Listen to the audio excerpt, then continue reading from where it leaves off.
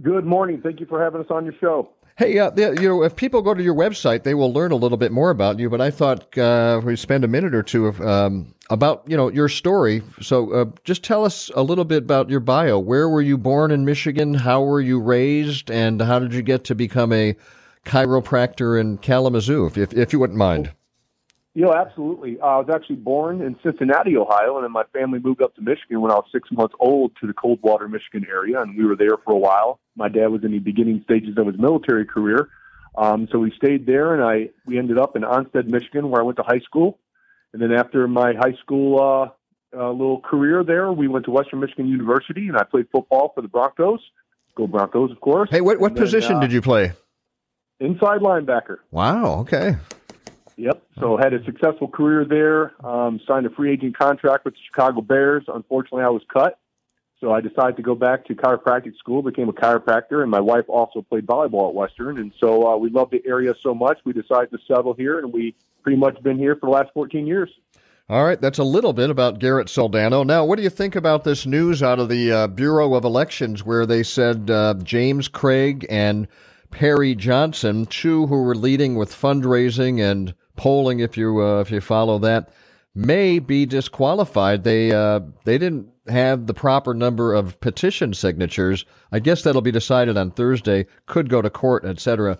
What do you make of that, and how's that affect the race? Well, I tell you what, it affects the race tremendously because Craig was obviously the front runner for a while, and we were gaining steam and gaining on him. But you know what? We're always going to be 5 points behind in our own mentality. That's just the mentality of our campaign. But we're blessed to have a grassroots army of volunteers behind us, and they've been fighting beside me for the last 2 years as we were fighting against Governor Whitmer's draconian lockdowns and all these mandates and everything that she's been doing. So we had no paid circulators. We started our paid circulation back in July, and we were the first candidate to turn in our over 20,000 signatures in January. So while everyone else was scrambling around to get on the ballot, we were organizing and structuring our organization to get ready for this big push. And that's what we have been doing over the past month is just activating our grassroots army with phone calls and door knocking and events. And as a chiropractor, you're a business person. That's your private practice there. And I know you were inspired to run after watching Governor Whitmer kind of take over the state single-handedly. How were you impacted as a small business person by the lockdowns that she ordered? And then we're going to follow up and ask you, how would you have handled that differently? Well, I tell you what, we go all the way back to early 2020. I was deemed essential, and I hate that word essential. Anyone that provides for their family, puts food on the table, your job is essential. And a lot of people think I stood up because my business was getting affected. No, I stood up because I believe in those words on that Constitution. And I was waiting, like many other Michiganders, for someone in a position of power, an elected official, to stand up. And all we heard was crickets. And so I decided to start a Facebook group, which I called Michiganders Against Excessive Quarantine. And in a little over 3 days, it grew to over 300,000 people. And immediately a movement was born. And so as a leader of this new movement, it was my job to direct this energy into a force to be reckoned with to inspire positive change in the state of Michigan. And we were able to do that with also spearheading the Unlock Michigan campaign, which we, the people, got 539,000 signatures in 80 days that took away the very law that she was using that unilaterally control over all of us. So we are a movement to get things done, and that's the same mentality that I'm going to bring to the state as Michigan's next governor. Would you, if the governor had worked with the legislature and together our representatives and the governor came up with the same idea and said, well, we've looked at everything, we've talked to the so-called experts, and we think that we ought to only allow essential businesses to operate and shut schools, et cetera, would that have been a little more acceptable to you? I mean, I guess the question is, what upset you, her policy or the way she just did it on her own? Or both? Oh, it's both. Hey, look, if the legislature would have agreed with the governor and locked us down, you'd never, ever get to the permission to take away people's constitutional freedoms, sacred values, and citizens' rights, regardless of a pandemic. We have rights as Americans. We have rights as Michiganders. And so even if the legislature went along with her, I still would have stood up because there's a lot of other states out there who did it right. Even Governor DeSantis went on record, and he locked down initially. He went on record saying that he made a mistake and he'd never lock down again. And when he made that statement, he got eaten alive with the corporate media. But come to find out that lockdowns, which I've been standing up ever since the beginning, were going to do more harm than good. It was going to destroy our economy. It's going to put us into a mental health crisis. And those are the things that we're going to be dealing with over the next decade, especially in the state of Michigan. Yeah. A couple of things on the pages in going on now. Corporate welfare, as in general, do you support the state like they just did with General Motors? I think they gave them $600 to $700 million to open a battery plant and expand another plant. And they still have a fund they're thinking about right now by Marshall, Michigan. There's a big piece of property, and they're trying to draw somebody there. So the state's acting as this, an economic development position using taxpayer money. What are your thoughts on that? Yeah, they're using the SOAR fund. And look, I can understand why the legislature and the governor are trying to do this because they need a win. But I just read this morning that we just lost another battery factory to Indiana.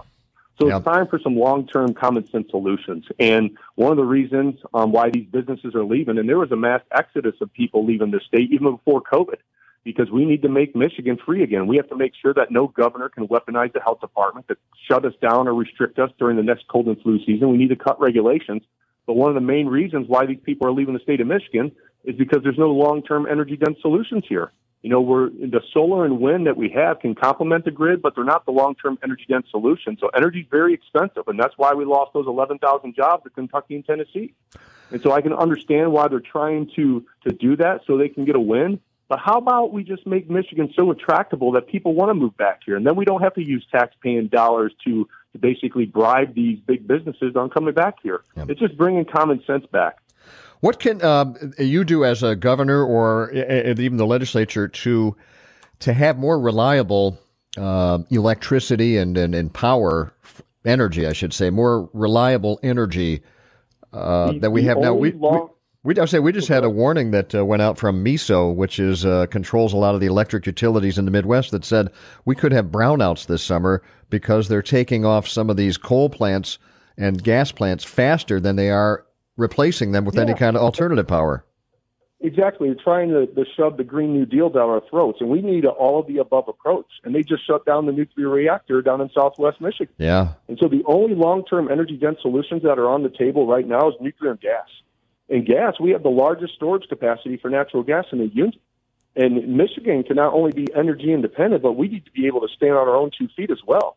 And so if we don't start investing into these infrastructure, if we don't have long-term energy-dense solutions, we're going to be in trouble, especially when they plan on plugging in our entire automobile fleet by 2030 and 2050. But again, an all-of-the-above approach is what we need, not just one solution, not two, and all of the above. And as Michigan's next governor, that's what I'm going to fight for. Line 5 runs under the Straits of Mackinac, well publicized. Enbridge has said they'll spend hundreds of millions of dollars to build a tunnel in the bedrock to run the new pipe under to solve the problem of the fears of the current pipe. Do you support that, and what would you do with the governor's lawsuit? She's suing them to try to shut down Line 5 right now. Yeah, Dana Nessel is. And look, we can all agree that we don't want some pipe on the bottom of the lake in case something catastrophic happens, like, God forbid, a shipwreck or anything else that could rupture that, because an oil spill in our Great Lakes would be unbelievably catastrophic for the people who live on the lake, our fishing industry, our natural resource, and so forth. But they've come up with a common sense solution. You bury the tunnel. And the great thing about burying the tunnel is you can run other things through there like broadband, and hardwire the UP that will attract more high-tech jobs. And so they've come up with a solution. I'm for the tunnel, but we all can agree that we want to basically get that pipe off the bottom of the lake, that's for sure. Garrett Soldano is our guest. Chiropractor Kalamazoo has been in the race for governor, announced, 2 years ago? A year ago. Yes. Year ago. Roe versus Wade, as you're well aware, everybody's speculating, but there was the draft that was leaked, and there are indications they could overturn R v. Wade or modify it in some way. It would kick back to Michigan if it kicked back to the states. Michigan's law goes back to, I think, 1849. There's another one, but basically both of them would ban abortion. I think the 1849 one says unless the mother's health is threatened. As a governor, where would you come down on that? Would you want to see new legislation crafted? Would you be fine with the old laws kicking in, or how would you feel about that? I am 100% unapologetically pro-life. My mom was adopted, and if her birth mother could have had an abortion, I wouldn't be here. And I know a lot of the people on the progressive left wishes that would have happened, but I will always stand for life. We shouldn't be having tax-paying dollars going to Planned Parenthood. We need to put these tax-paying dollars into pregnancy crisis centers, or reform our foster and adoption care centers to show these women and allow them to understand that their baby is loved, their baby is precious, and they're going to have a great support system. So I will always stand for life with that. But you got to understand what they're trying to do is the whole state and the whole country is a dumpster fire right now. And so somebody leaked that stuff to take the awareness of what's truly going on, the invasion at the border, our economy, inflation. We are on our way to a recession, if not depression. So what they try to do is just release that to take everyone's focus off the true problems of America right now. And it's horrible leadership, not only at the federal level, but also at the state level. All right. Hey, what are your thoughts? I guess they have a bunch of money that they printed up in Washington, sent out to the states, and we still haven't spent it all. From what I understand, there's another $2-3 billion left in Lansing. Any thoughts on how it should have been handled or how they could handle that? Do you support any kind of income tax cut such as the Republican legislature has proposed? Yeah, I do. I don't think we should be doing what Governor Whitmer's doing right now, is influx a bunch of more money to rise inflation even worse. I am for cutting the income tax down to what it was before. I think it was at around 3.9%, which the state constitution said it should be. So we have to figure out ways to get money back into Michiganders' pockets. And that's why I was all for the legislature when they tried to get rid of the state gas tax, but Governor Whitmer vetoed that and just wanted to do the federal. And again, we need somebody who's going to work with the legislature to bring some common sense solutions so Michigan can get back on its own 2 feet. And not only that, we can lead the charge to really show America what we're about and how we can be the powerhouse of the nation. Two northern Michigan things. The Detroit Regional Chamber of Commerce on Mackinac Island, was it next week? Gubernatorial debate. Will you be taking part in that? Yep, we'll be taking part in, there's a gubernatorial debate this Saturday up in Traverse City. And there's also one on the island, obviously, on next Thursday. So we'll be at both.